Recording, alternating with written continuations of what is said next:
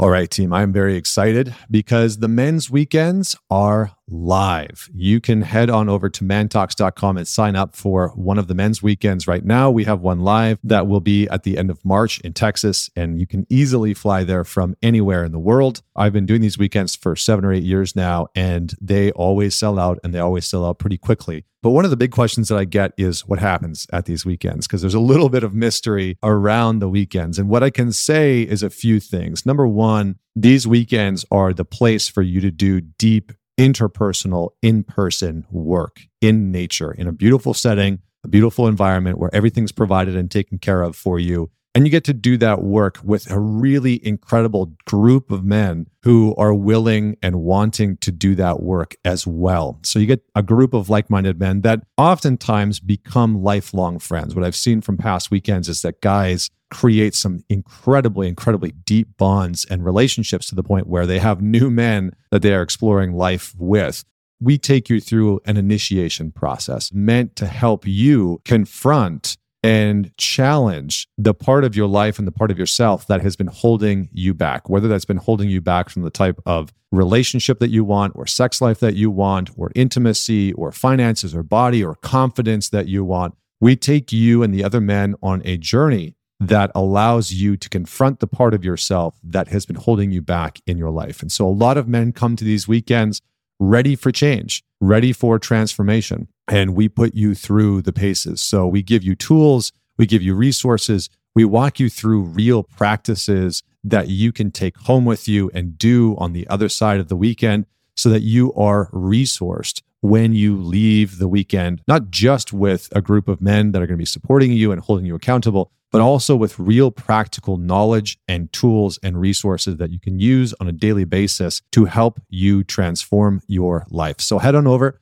mantalks.com. You can check out the men's weekend under training, or just mantalks.com/men's-weekend. Again, if you want to sign up, do so quickly because this will sell out. And ladies that are listening to this, if you're wanting your man to show up and to do some work, this is a great opportunity. Maybe sign him up, maybe invite him out. Just saying. See you all there.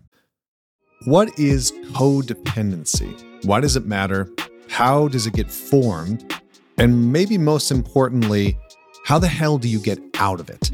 I have guys messaging me this question all the time. Guys that, I've realized that they're nice guys, or, guys that have gone to therapy and been told that they're in a codependent relationship or marriage, or guys who have maybe just simply self-identified, like, I think I might be in a codependent relationship. How do I get out of this?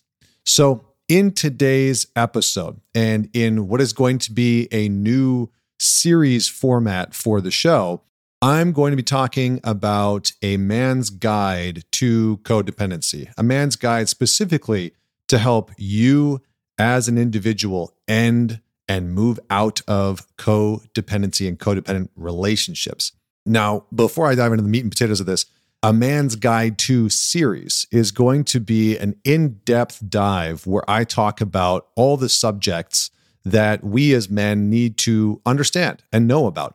Many of these subjects are going to be psychological in nature, and many of them are going to have to do with how you as a man can improve as a father, as a husband, as a leader, maybe even as a business owner. But they're going to talk about things like codependency or anxiety or growth mindset or whatever it is. So if you want to learn something in specific, if you want me to cover a man's guide to ending depression or dealing with social anxiety, then message me, DM me at ManTalks on Instagram, and I will dive into your topics.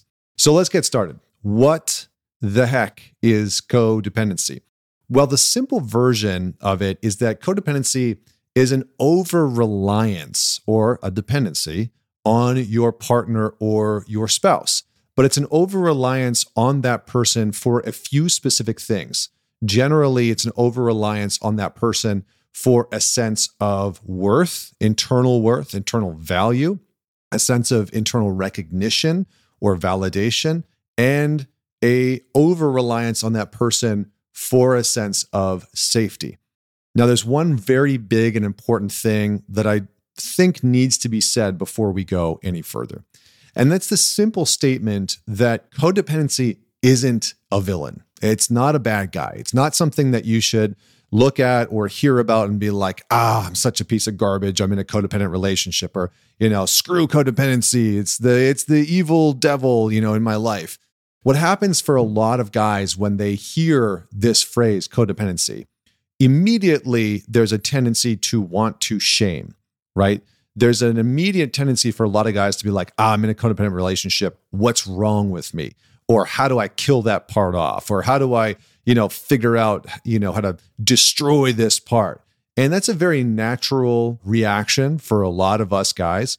But the reality is that your codependency isn't a villain. It's not the enemy. And I say that because of what I'm going to talk about later on of what causes codependency. Now, a quick look into this is that codependency is often a very important adaptive strategy, and it's a very important coping mechanism for something that was happening earlier on in your life. All right. So it's not a bad thing. It's a survival strategy. It's a coping mechanism that allowed you to get through probably some less than optimal circumstances in your childhood, in your family system, or in your upbringing. Now, there's something that I want to talk about that's very important when it comes to unraveling codependency and getting to know your part in the codependency so that you can step out of it.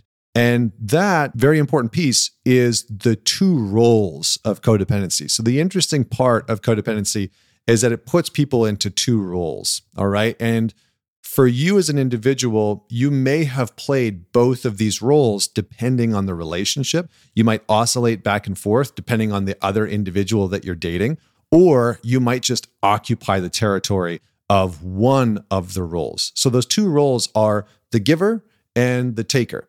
And I'm sure that there's a good sexual joke in there, but I'll leave that for you because I'm not a comedian.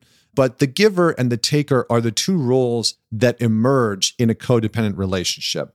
And in a very simple form, the giver is the person who is trying to find belonging, security, relational security, worth, value, confidence, connection, intimacy by, in some ways, disregarding their own wants and needs and over prioritizing the other person, right? So disregarding, deprioritizing their own personal needs, their own personal wants, their own personal desires, and over prioritizing the other person's. And the taker is the person who is on the receiving end of that.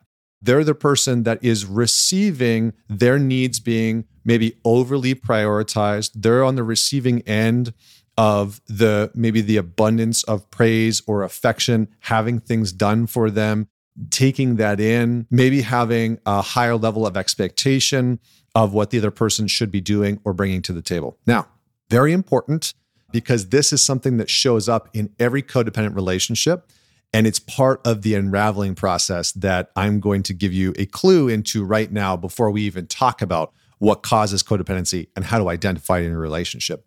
It is very common that when you are in a codependent relationship, one of the hallmark indicators is that you are upset or angry with the other person's role. So you have the other person's role as the villain, right? So if you're the giver and you're constantly deprioritizing your own needs, your own wants, when your partner says, hey, do you want to go out for pizza tonight? And you don't want to do that, but you say yes anyways, you villainize them for always being selfish or always being that, right? Always being whatever it is that the story is.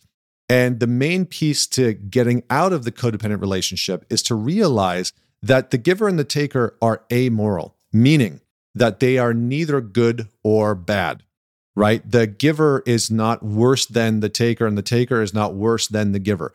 It's not about one being more right or more wrong. It's not about one being more good or more bad. That is actually a part of what keeps couples in codependent dances. Because generally speaking, what happens is that the taker will take on a kind of entitled attitude that, you should be doing this for me. You should be saying yes for me. You should be taking care of this for me. Why aren't you doing this? How come you're not meeting my expectations? And the giver will take on this sort of victim mentality of How come I have to take care of everything for you? Why won't you take care of me? Why won't you prioritize my needs? How come I always have to sacrifice? And so the giver takes on this sort of sacrificial lamb, martyr attitude that shows up in the relationship and sees the taker as the oppressor, almost like there's this oppressor and oppressed dynamic. Now, this is important because that might have something to do, likely, probably, has something to do with what created and formed the foundation of the behavioral patterns that make up your codependent relationship. And those behavioral patterns were formed earlier on in life. So let's segue into a very important conversation of what causes codependency. And then we're going to talk about how does it show up in your intimate relationships. I'm going to give you some specific examples.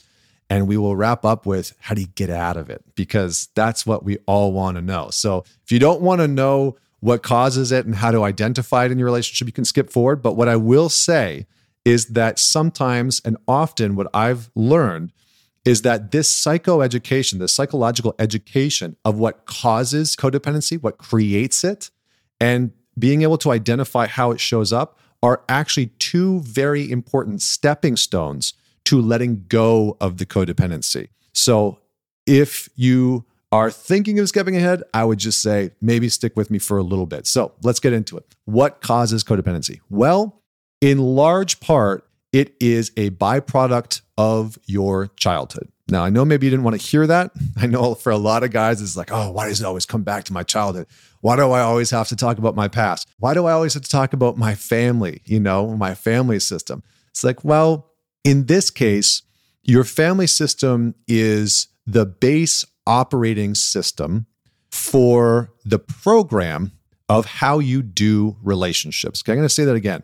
Your family system is the base operating system. It is the foundation for the programs that you run, aka the behaviors that you run, the choices that you make, the identity that you show up as in your relationships. So if you think about an operating system, generally there's a base part of the operating system, right? Like if on your iPhone, on this little thing here, on your phone, whether you have an iPhone or an Android, those are built off of, right? iOS 17 or whatever the hell version we're on, are all built off of the original operating system, the foundation of the original operating system. So you can think of your current relationship with your girlfriend or your wife or whomever, your partner, whoever you're dating, that is an iteration of the primary relationships that you had with your caregivers. And codependency, like I said before, is adaptive strategies and coping mechanisms and behaviors that you learned not in the relationship that you're in, but in your primary relationship in your family system, whether that was with the caregivers of your parents, a mom, a dad, a stepfather, a stepmother, or grandparents, uncles and aunts, et cetera, whoever raised you. It could be a foster parent, an adopted parent, et cetera. So with all that said, here are the primary causes of codependency. Okay. Number one, you played the role of the peacekeeper in your family system, in your system of origin, right? Whatever that looked like. So the peacekeeper plays a very important role, right? Maybe you grew up in a household where there was a lot of volatility. Your parents were always fighting, or maybe you had a sibling who was just constantly in trouble. You didn't know what was going on with them, but they were constantly in trouble. And you were trying to create peace and harmony in the household. So you were trying to translate for your sibling. You were trying to protect mom or de-escalate dad or de-escalate mom and protect dad or whatever it was, but you were trying to keep the peace. Now, what happens with peacekeepers that's very important to understand is that peacekeepers do the one thing that all givers will replicate for the rest of their life until they start to break the pattern. And that's deprioritize their own needs and wants for the over-prioritization of what others need. And generally, peacekeepers will prioritize what the system needs, not necessarily individuals, but generally what they think the system itself needs. And so it's very common if you were a young man or a boy who played the role of peacekeeping in your family system. You're always trying to create order in your system, between mom and dad or whatever it was, siblings, etc. It's probably the case that when you are in a relationship with somebody that you really care about, you are very conscientious of putting the needs of the relationship itself above the needs of you. Not necessarily the needs of the other person. That might be the case, but generally speaking, what I've seen in working with a lot of guys, especially nice guys, because oftentimes peacekeepers turn into nice guys, a lot of guys will put the needs of the relationship first over themselves. So that's the peacekeeper, deprioritizing needs for the security, the harmony, etc., of the system that they inhabit. Next is you were abused in some way. So if you were a young boy or a young man who was in an abusive environment, whether that's verbal abuse or emotional abuse or physical or sexual abuse, you will have adopted an over-prioritization of trying to stay very, very close to other people's needs and wants, and a hypervigilance to catering to other people as a means of a protective strategy. So that's maybe a little bit heavy on the jargon, so I'll break that down into something more specific and simple. Let's say that you grew up in an environment where when you talked back to your dad, you got hit. Let's say that you grew up in an environment where your mom was emotionally abusive and was, would fly off the handle when you were a young boy and call you names, et cetera, et cetera. You will have, as a very young child, responded to that by trying to figure out what's going to keep me safe and out of trouble and what's going to put me in harm's way. And generally speaking, children that have been abused, children that have grown up in abusive environments, will try and conform their identity, their behaviors, and their choices to match what they think is going to keep them out of abuse, out of harm's way, out of being yelled at or verbally demolished and shamed or physically assaulted or sexually abused, etc. So for a lot of people that have grown up in an abusive household, where codependency comes into play is that it can produce behaviors in you as an adult, as a man, in relationships that are very hypervigilant into what does she need? What is she thinking? What is she wanting right now? What is she expecting from me? How can I cater to her needs? How can I make sure that she's okay above and beyond me so that I'm safe? And for men in this situation, and it's, I think in some ways, for a lot of guys, this is the sort of like hidden killer. For a lot of men that have experienced trauma, have experienced abuse growing up and have never really talked about it, this will be the sort of the skeleton in the closet that is actually fueling the codependency in their relationship. And so if you are somebody, and I'm just going to create this little caveat here, if you are somebody that has come to realize that you're in a codependent relationship, but you've never really actually dealt with some of the abuse or trauma that you experienced growing up, the codependency is very unlikely, almost, I don't want to say impossible, but it's very unlikely that you will be able to shift out of that codependent behavior until you address the abuse and maybe the trauma that you experienced, because those two things are interconnected. They are unequivocally interconnected. And so we have to actually deal with the abuse that we experienced in order to start to let go of and unwind some of the codependent behaviors that are showing up because of that abuse. Because again, if you were abused as a boy, as a young man, a couple of things happen. Number one, for many young boys, depending on how old you were when some of the abuse started, it's very common for it to get personalized, meaning you as a young boy, while it may not have been conscious, will likely have felt or thought at some point that the abuse was happening because there was something inherently wrong with you. Now, why this is important is because at some point in your relationships later on in life, it is very common for that same individual, so if you were a young boy that experienced those things, to become a man who feels like all of the problems that unfold in the relationship are your fault. And this puts you in the role of constantly being in the wrong.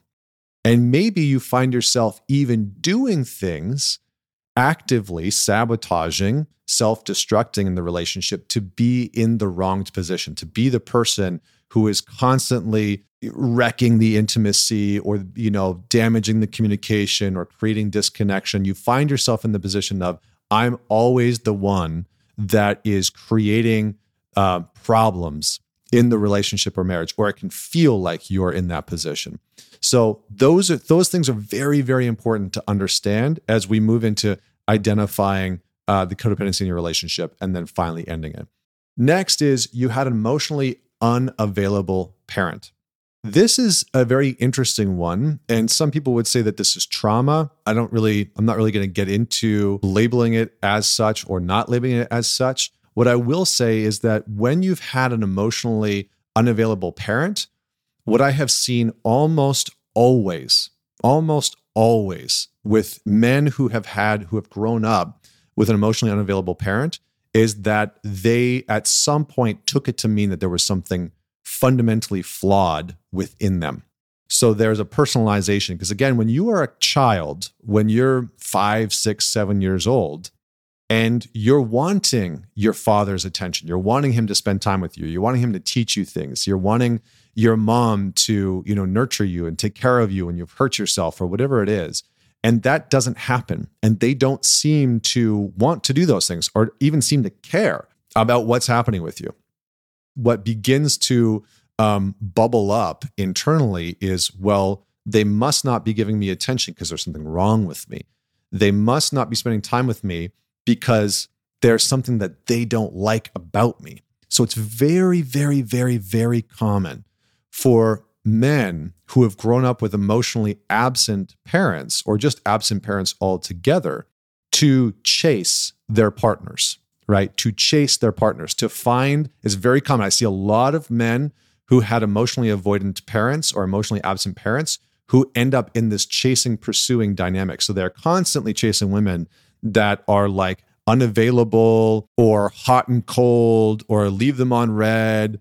And there's like this, sometimes there's even a sexual charge that can come along with it, right? For a lot of guys, because in psychology, there's this great turn of phrase, which I have seen to be true many, many times, which is that we sexualize our pain, we sexualize our trauma, we sexualize our hurt. And so for a lot of men and the guys that are out there watching this right now, what can happen when we've had an emotionally unavailable parent, whether it was mom or dad, is that can show up in our relationships where we are trying to prove inadvertently to the women that we are pursuing that we are worthy of their attention, that we are worthy of their affection. And if I can just get you, it'll disprove the pain that I've been carrying around within me since childhood. So an emotionally unavailable parent is a big one. This is the area of neglect, of avoidance, of abandonment, right? So this is very common, if adoption has happened or you've, been put through the foster care system, or your parents got divorced and one of your parents, moved cross country or whatever it was. This is a very common thing because the child will almost always over-index the parent's needs and be constantly trying to figure out, what do you need so that I can get some type of attention and some type of affection from you? And then that boy becomes an adult, becomes a man in relationships who's doing the exact same thing. And so these men are usually hyper-vigilant and very problem-oriented. And so if you're a man who grew up with that type of parent or caregiver, how that probably looks in your relationship today is you're probably like, what does she need? What is she thinking? What is she feeling right now? And you might be peppering your partner constantly with those types of questions like, are you okay? And you find yourself asking her that, 2 or 3 times a day. Are you okay? What are you thinking right now? What are you feeling right now? Like, is everything all right? Those types of things are the boy in you who was constantly trying to figure out, why won't this parent give me some attention or pay attention to my needs and my wants? Next, you were the caretaker. All right. So again, this is one of the main causes of codependency. You were the caretaker. Maybe one of your parents was sick. Maybe they were incapable of taking care of certain things, but you at a young age identified that your parent was incapable in some way of taking care of themselves, and as a consequence of that, incapable of really taking care of you, and maybe for very legitimate reasons. Maybe they were legitimately sick. Maybe they, had cancer or some type of leukemia, or they had some physical disability that emerged, or there was an accident, whatever it is. But you were thrust into the role of parenting that parent, caretaking that parent. And what that does is it immediately takes your needs as a child and sets them aside. It takes your needs as an individual and says, these need to be deprioritized. These need to be deprioritized for the sake of this other individual, their illness, the challenges that they're facing, the struggles that they're facing, etc. And it's very, very common. And again, I've worked with a number of men who have become the man of the house at a very young age for one circumstance or another. And that can do a toll on that young boy. It can feel good at first, but what can happen depending on your age, right? If you're 10 years old and you're helping mom file taxes, or you're taking care of everything around the house, that can teach you as a boy that your needs need to be set aside.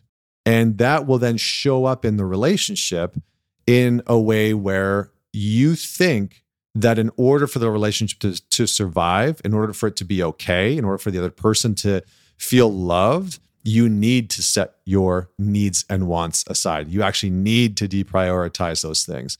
And so it's very common that if you are or were, as a boy, as a child, in the role of the parent or in the role of the caretaker, that you not only deprioritize yourself, but there's kind of this heroic attitude that shows up, right? It's like, I'm doing a noble thing by constantly caretaking this other person. And the interesting thing about the caretaker is, and I'm just going to give these two pieces because I've found this to be very helpful for a lot of the men that I've worked with, is that most of the time, guys that were boys that were caretakers take two paths. They take the path of repetition, where they seem to attract partners, right? They seem to attract women who need caretaking or expect caretaking. And in that way, they are repeating what felt safe for them as a child. They're repeating the dynamic of, if I take care of you enough, maybe eventually my needs will have a place. Or they're repeating the pattern of, my needs aren't important, and so I'm just going to take care of you 100%, and that's my role as a man. Or they go down the path of opposition. And what can start to happen is that when a woman that they're dating starts to have larger needs, or they're struggling in some way emotionally, or they're struggling at work, or they're struggling financially, or they have insecurities about their body, and they bring those problems to the man that they're dating, if that man grew up with a caretaker, he can meet that with a kind of like disgust and revolt. It's like, I am not dealing with your shit. I'm not taking care of you. And so a lot of guys that were boys who were put in the role of the parent and the caretaker, when their partner, female or male, brings them their challenges and says, I could use help with this. I don't know what to do with this. I'm struggling with whatever, my relationship with my mom, or this thing that's going on at work, or something with my finances. It can cause a lot of reactivity within that man because it feels like a threat. It feels like he's going to be put back into that position of having to be that person's parent or that person's caretaker. And that can cause a lot of men to push relationships away. These, generally speaking, if you're in that position, it's likely that you are the taker. All right. And again, these are amoral roles. It's neither good or bad. Sometimes people get caught up of like, oh, I don't want to be the taker. Like, that's such an asshole move. I don't want to be the giver. That's so weak and blah, blah, blah. It's like, those things don't matter. The sooner that you can set aside your story about whether you're the giver or the taker, the faster you'll be able to move through it. Because almost always, it's either the unwillingness to admit which role you're occupying, or it's the shame that you have about which role that you're occupying that's keeping you in that role. More on that to come soon. Before I talk to you about the signs of codependency, there's two more I'm just going to give you real quick. Number one is trauma. If you had any kind of trauma growing up in your family system, that can lead to codependency for a number of reasons. And then secondly, if you had a parent who is an addict, very, very often when that child addict dynamic happens, you will get into a relationship later on in life where you are in a very similar dynamic. So it just creates dependency. Addicts create dependencies.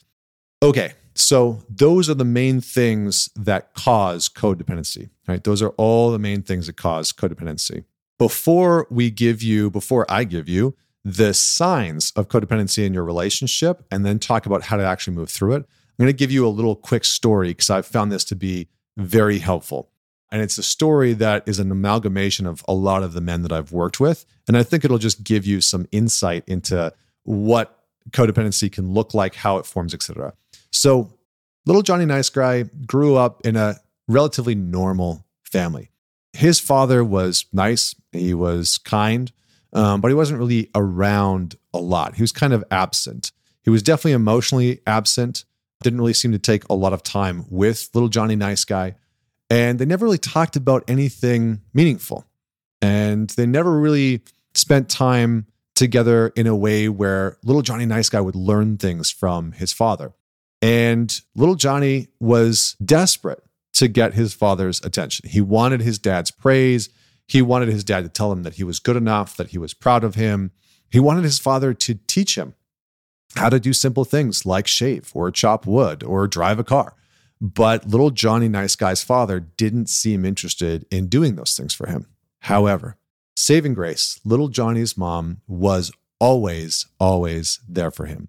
She would talk to him about her day. She would ask little Johnny Nice Guy how he's doing, how things are going at school, if there's any relationships that are budding, etc. She took a very keen interest in little Johnny's life, and she was very, very interested in what was going on inside of him. All good things. However, she started to need him more and more and more. As little Johnny Nice Guy's siblings took up more time and attention in his family, what he found was that his mom started to need more from him. She started to talk to little Johnny Nice Guy about the problems that she was having with his father and how his father didn't take her on dates or treat her well. And little Johnny Nice Guy found himself trying to do everything that he could to take care of his mother's problems. Now, eventually one day, little Johnny Nice Guy's parents sat him down and told him the unfortunate news that they were going to get divorced. And little Johnny would see his father less and less and less. His dad stopped showing up for his sporting events and didn't teach him the things that he wanted to learn. And slowly but surely, he lost a real connection with his father because he was spending even less time with him. Now, at home with his mother, little Johnny found that his mom needed more and more from him. She was constantly complaining about his father. She was asking him to call his father and ask for the child support, which, was late. And little Johnny found that his mom needed him to help with all sorts of stuff that he had no idea what to do, including taking care of his siblings. Now, little Johnny did the best that he could, and he got through that time, and he grew up, got a career, went to college, all that kind of stuff, and found himself 20 years later in a relationship with a woman where she was constantly running away. She wasn't able to commit to the relationship. He found himself head over heels with this woman, absolutely obsessed. He loved her. She was so beautiful. She was so smart. All of the things that little Johnny had hoped for, but he found himself unable to say no to her. He found himself constantly chasing her, and he found himself unable to really emotionally connect with her. Why? Because little Johnny was in a codependent relationship. Now, this is a story that shows the arc, and it's a very simple story, it's a very short story, but it shows the arc of how codependency can start in your childhood and how it can show up in your relationship. So maybe you only had one of those parts, maybe you had none of those parts in your childhood, but that's a basic arc, okay? Signs of codependency. Let's talk about this. A couple of things that you probably have read about, things like low self-esteem, things like over people pleasing, right? That's the constant giver. There's the poor boundaries. And then there's something that doesn't get talked about enough, which is reactivity. If you are either the giver or the taker, overreactivity can be a very big sign that you are in a codependent relationship. And that's because there's a very high tendency of both the taker and the giver to over-personalize things, to over-personalize people's choices, people's opinions, right? Their partner's decisions, etc. There's a whole bunch of other things that we've talked about, like caretaking and overly controlling, maybe sort of being a little bit obsessive, right? Obsessing about your partner, obsessing about what they're doing or what they're choosing, or, anything that might relate to you. And then finally, denial, right? Denying that there's certain problems in the relationship, denying that your partner is maybe not treating you so well. Denial is a very big identifier and a sign that you might be in a codependent relationship. So let's talk about how this actually looks in your relationship. I have a couple other pieces that I think are very, very important that a lot of people don't talk about.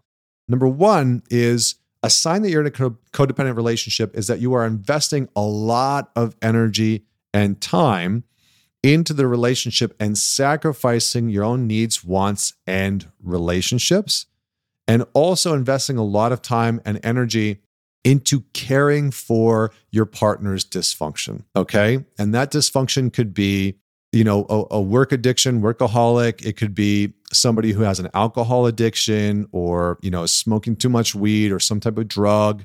It could be a number of things, but you're spending a lot of time trying to make up for or deal with or care for a partner who has a very real dysfunction.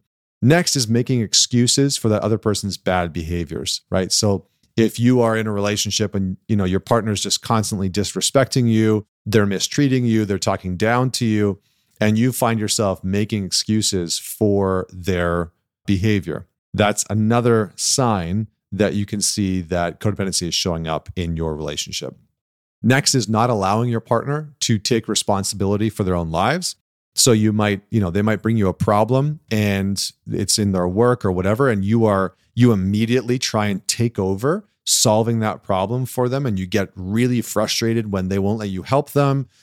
You get really frustrated when they don't want your help, right? They want to try and figure it out on their own. That can cause a lot of tension. So not allowing your partner to actually take responsibility for their lives, and then not allowing your partner to maintain their independence.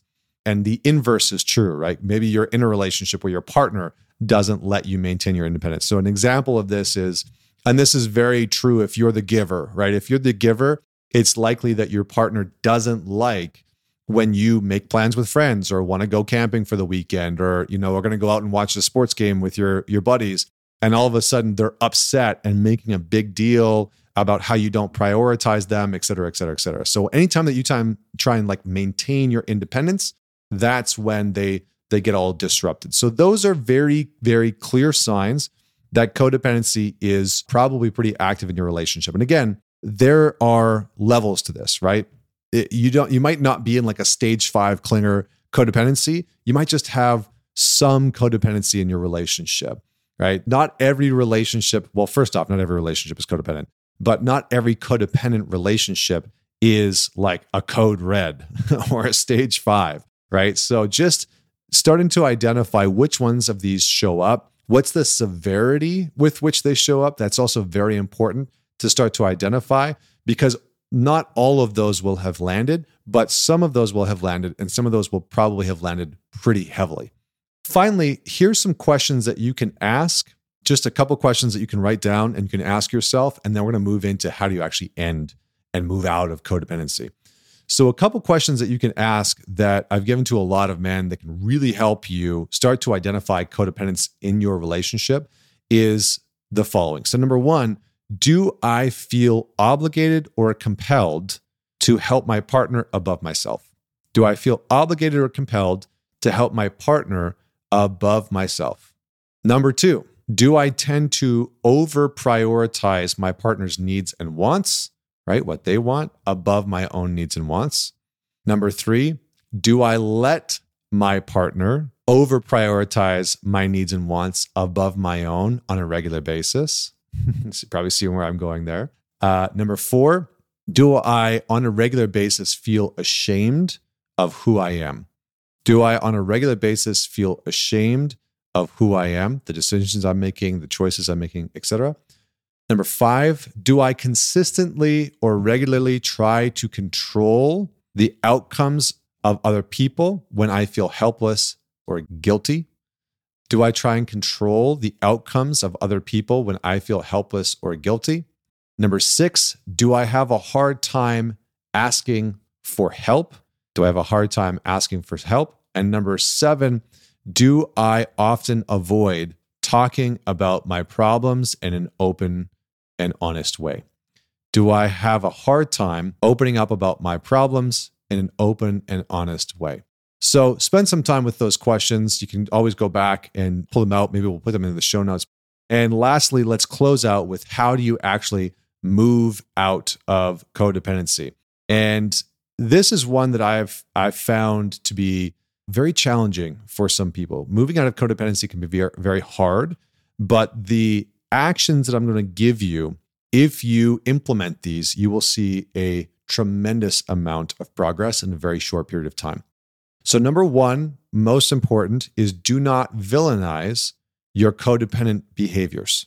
Okay? Do not villainize your codependent behaviors. It's very, very common. I see a lot of men do this. When they start to realize that they're in the codependent relationship, they villainize it. And it's like when you put your fingers into that Chinese finger trap and you start to try and pull out, right? You're like, I want to get out of this codependency. It tightens the trap. Shaming your behaviors is the exact same thing. It tightens and enforces the codependency. So instead, I'm going to give you a question that you can ask yourself to help contextualize the behavior. Because remember, your codependent behaviors are there because they are an adaptive survival strategy. Your codependent behaviors are adaptive survival strategies. They are not a bad thing.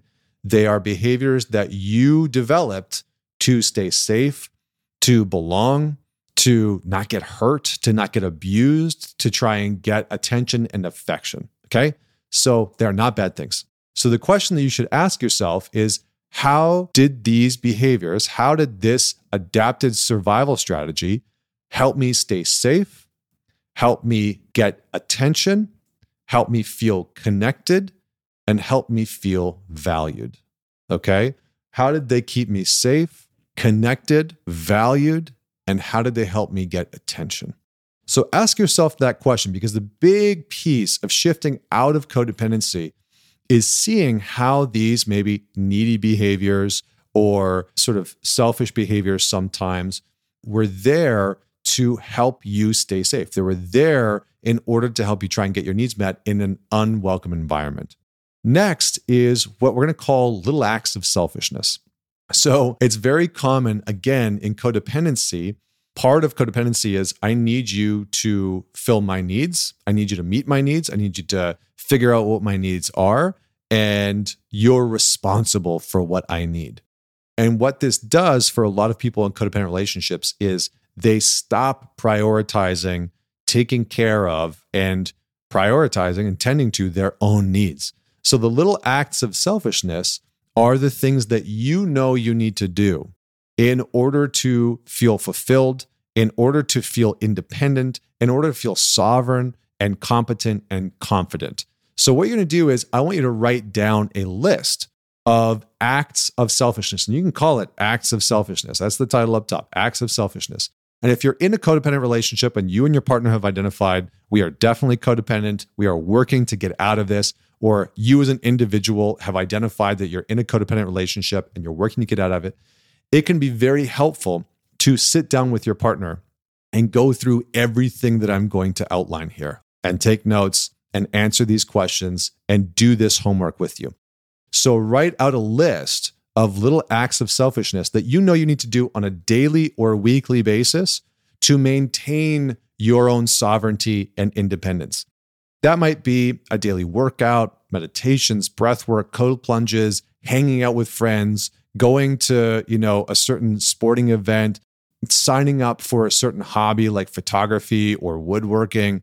It might be, learning about your finances. I'm not sure what it is for you, but start to make a list of little acts of selfishness that are going to empower you to feel more sovereign and to have a more robust quality of independence. And that is the really important thing. And I say that because a secure, healthy relationship are two independent, sovereign beings choosing one another actively, choosing to respect their own sovereign and independent choices, right? Here's what fulfills me, here's what fulfills me, and choosing to support one another in that development, right? And continuing to come together in that process, right? So it's not I'm responsible for you and you're responsible for me. It's I'm responsible for me, you're responsible for you, and we choose to do that together with one another. So that's number 2. Next is, and this one most guys dislike, but that's okay. We're going to put it out there anyway. Expose yourself to disappointment. Expose yourself to disappointment. This is a little bit of exposure therapy. The reason why this is so important is that people in codependent relationships have an extremely, extremely low threshold for disappointment, okay? The giver has a very low threshold for disappointing the other, and the taker has a very low threshold for being disappointed by the other person, right? How come you didn't do that for me? Why didn't you think of me? You know that I like that. You should have got that for me. And the giver is, oh my God, how could I not have done that for you? Or they get upset and defensive, etc. So each have a very low tolerance and threshold for disappointing the other or being disappointed by the other. And it's both people's responsibility to start to elevate and expand that level of disappointment. Because again, in a very healthy, stable, secure relationship, it's okay for you to be disappointed, right? Like I've been married for a number of years. It's okay if I disappoint my wife. I'm okay when she's disappointed. That's all right. I know it's going to happen sometimes, right? Whether it's her wanting something for dinner and I'm just not feeling it and I say no to that, or her wanting to go somewhere or watch a certain show. I've made this joke before that my wife has tried to get me to watch The Bachelor for 7 years straight, and I have said no for 7 years straight, and she's been disappointed. And that's okay, right? So we have to start to elevate and expand our tolerance for disappointment. So and this can be helpful for you to talk about with your partner, to say, listen, I'm not good at feeling disappointed by you. I'm going to work on this. And here are some very specific ways that in the past, when I've been disappointed, I've been very reactive. Or here's some very specific things that I've avoided disappointing you on, right? I've said, yes, I'll go out with you and your friends to that bar, when really it was a no, I wanted to go watch the game with my buddies, right? So really start to get clear on what are some of the things that you're willing to disappoint your partner on in the relationship. And that will inform what you really want to say yes to and what you really want to say no to, okay? So what are you willing to disappoint your partner on? And then start to expose yourself to that. And you and your partner in an ideal world are doing this together. You're doing this in tandem. And that's going to help you heal very, very, very, very quickly. Next is go on a journey of discovery, AKA, what the hell are your needs? If you are a giver and you're in a codependent relationship, it's very common that you don't actually know what your needs are. And it's very confronting when you start to go through this process and you realize, I don't actually know what I want or need. Do I need more time with friends? Do I need more of a social life? Do I need more solitude and more reflection and more journaling? Do I need some solo trips? Do I need some hobbies? I don't actually know what I like or want. So go on a journey of discovery and start to write out, and you can make a little list that you start to add to. And it can just be called relational needs. Relational needs. And it can be a page in your journal that you just return to constantly. And you start to write down things as you discover them, right? It's like, oh, I've discovered that I need some more physical touch in the relationship, or I've discovered that I really like to go travel with my partner. I want to do that more. Or I've discovered that I really love going with my buddies and working out Mondays and Fridays first thing in the morning. So I'm going to find a way to prioritize that. So it's really start to go on this journey of discovery of what the heck do I actually need? Next, screw perfection. Okay. This is just a general rule. Perfection is really the fuel for codependency because both people get caught in a couple things. Number one, they get caught expecting perfection. So the taker will expect perfection from the giver. The giver will expect perfection from themselves because that's how they get their needs met, right? I need to be perfect. I need to get this right because that's how I'm going to get my needs met. The taker, on the other hand, will expect perfection constantly. It's like you need to, otherwise it's a sign that I'm not important to you. Or if you're not getting this right with me, if you're not perfect at understanding what I need, understanding what I want, then it's a sign and a signal that I don't matter to you. And that's very, very common for takers. So notice where perfection is showing up with each of you individually, because perfection is where punishment happens. And if you're not sure where perfectionism is showing up, very simple way to identify it, and you'll be able to find it real quick after this. Start to look at where you and your partner feel like you're competing or keeping tabs or keeping a tally in the relationship. Anytime that there's a battle of fairness in the relationship, anytime it feels like there's a scoreboard in the relationship, perfectionism is right there. And that fairness competition, that scoreboard, and that tally mentality is what reinforces the codependent behavior because it gives something for the two of you to actually argue about and fight about and lock horns and stay in this giver-taker mentality. So instead of saying, this feels unfair, it's like you never do this, or you always blah, blah, blah, blah, check when you're using what I call universal language or absolute language. So anytime that one of you is using always, never, etc., like those types of words that are universals, that's a good sign that you're in perfectionism and that you're in a game of scorekeeping. Instead, move to relational language. And relational language is, how do we want to approach this? Not, it's my fault only, and not you did this and you never do that, but how do we as a couple want to approach this, right? So if you're dealing with driving the kids to school, or you're dealing with a rent, who's paying rent or doesn't feel fair or whatever, how do we want to approach this problem as a team, as a couple, as a unit versus this doesn't feel fair?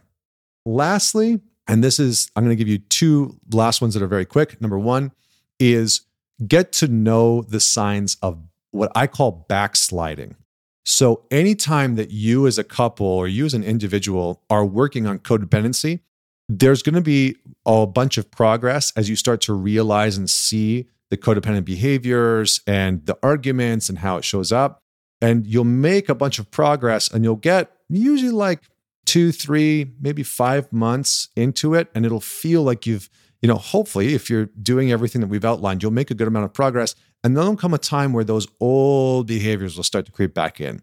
And you start to deprioritize your needs. You start to deprioritize your wants. You start to run the story and the script again that the other person doesn't care about what you want and need. And you're going to start to backslide. So get very clear as a unit, ideally, of what are the signs that you as a couple are backsliding into codependency, because one of you will likely be able to catch it. One of you will say, you know what? I've noticed that both of us have not been prioritizing the little acts of selfishness, that we actually haven't been prioritizing our own needs. Have you noticed that too? Right? I've noticed that I've been saying, and catch yourself, call yourself out on it. I noticed that I've been saying yes to things that have actually been a no for me. I think we need to have a conversation about that. Lastly is enlist someone outside of the relationship. Right? Enlist somebody outside of the relationship, whether it's a men's group that you're in, whether it's a buddy of yours, but enlist somebody outside of the relationship to support you in letting go of this codependency. So that's what I got for you today. This was a very long, in-depth episode. I hope that you enjoyed a man's guide to codependency, everything that you need to know. I'm going to be doing more in-depth dives like this. I'm very curious to hear what you thought about this and what topics you would like me to go into in this way, because I really want to unpack psychological concepts and support you as a man to really do the work, to really have yourself work in your life and on your life to be a better man, to be a better husband, to be a better father. And I find that these types of deep dives can be incredibly rewarding when it comes to unpacking some of these things. Because there's a lot of like flash in the pan content out there that's like, here's the 3 things you need to do to end codependency. And it's like one slide and you don't implement any of it. So do the work, send this to your partner, send this to a friend that you know could use it, talk about it, have some discourse, and let me know what topics you would like me to cover in future episodes. Until next time, this is Connor Beaton signing off.